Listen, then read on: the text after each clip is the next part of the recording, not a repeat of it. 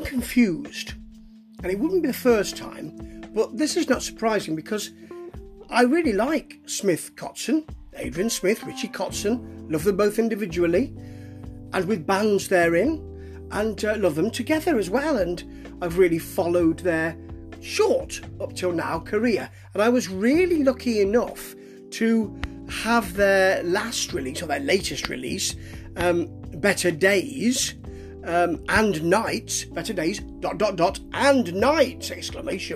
Oh yes, to review for a magazine I write for, one of a few. And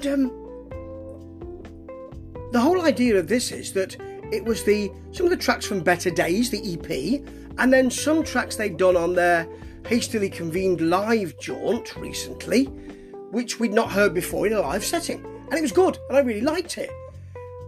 And now we've got this on my streaming service, and I was interested to see what was there. And really, it's called Better Days and Nights, but really it's just Nights, ! Or do I want to say Nights? Because that's the ! It's just the live stuff. And I like it, but I think there's something missing. Anyway, I'm going to just talk about the live stuff because I might as well. And they have a real ease to them, these two. Adrian Smith's got a very easy to like persona, and and Richie Kotzen has more of I feel he's more of a kind of presence, a star-like presence, but it works really well. So Hate and Love starts with a very nice bass, a rather sultry bass, but the thing about this band is, or this duo is, that they've got such accessible rock here. They never say we need to do anything that, we never need to prove ourselves. We never need to give you something that you're going to be surprised. I'm not surprised with the stuff they produce. I knew it was going to be of a high quality. And what they do is say it's 70s and 80s hard rock. There's no funk in it. Richie Kotzen's well known for the funk. There's no metal in it. Adrian Smith's well known for the metal. It's got sweet, accessible rock. And obviously the solos are going to be huge. They trade really well. They trade vocals and solos so well here. Got a Hold on Me has a slide feel to the guitar. It's nicely pushy, but it never says, get out of the way.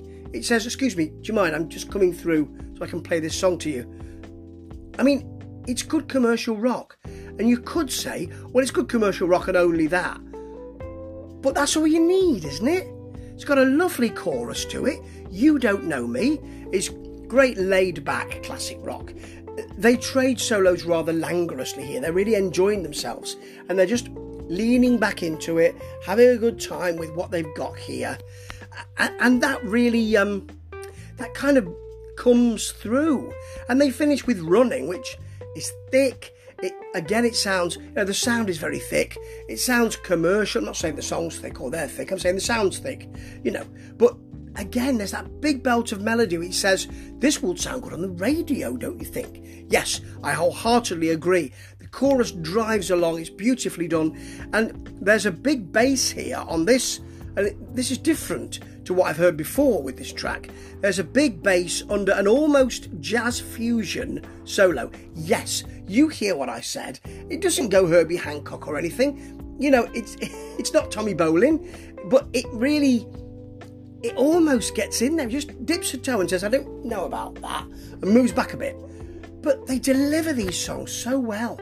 They clearly love delivering them. They clearly love playing them. Clearly it's come from them without any sort of, we should write a song like this, any of those thoughts. It sounds organic, and those choruses are just pristine without any real effort being put into making them so. Why?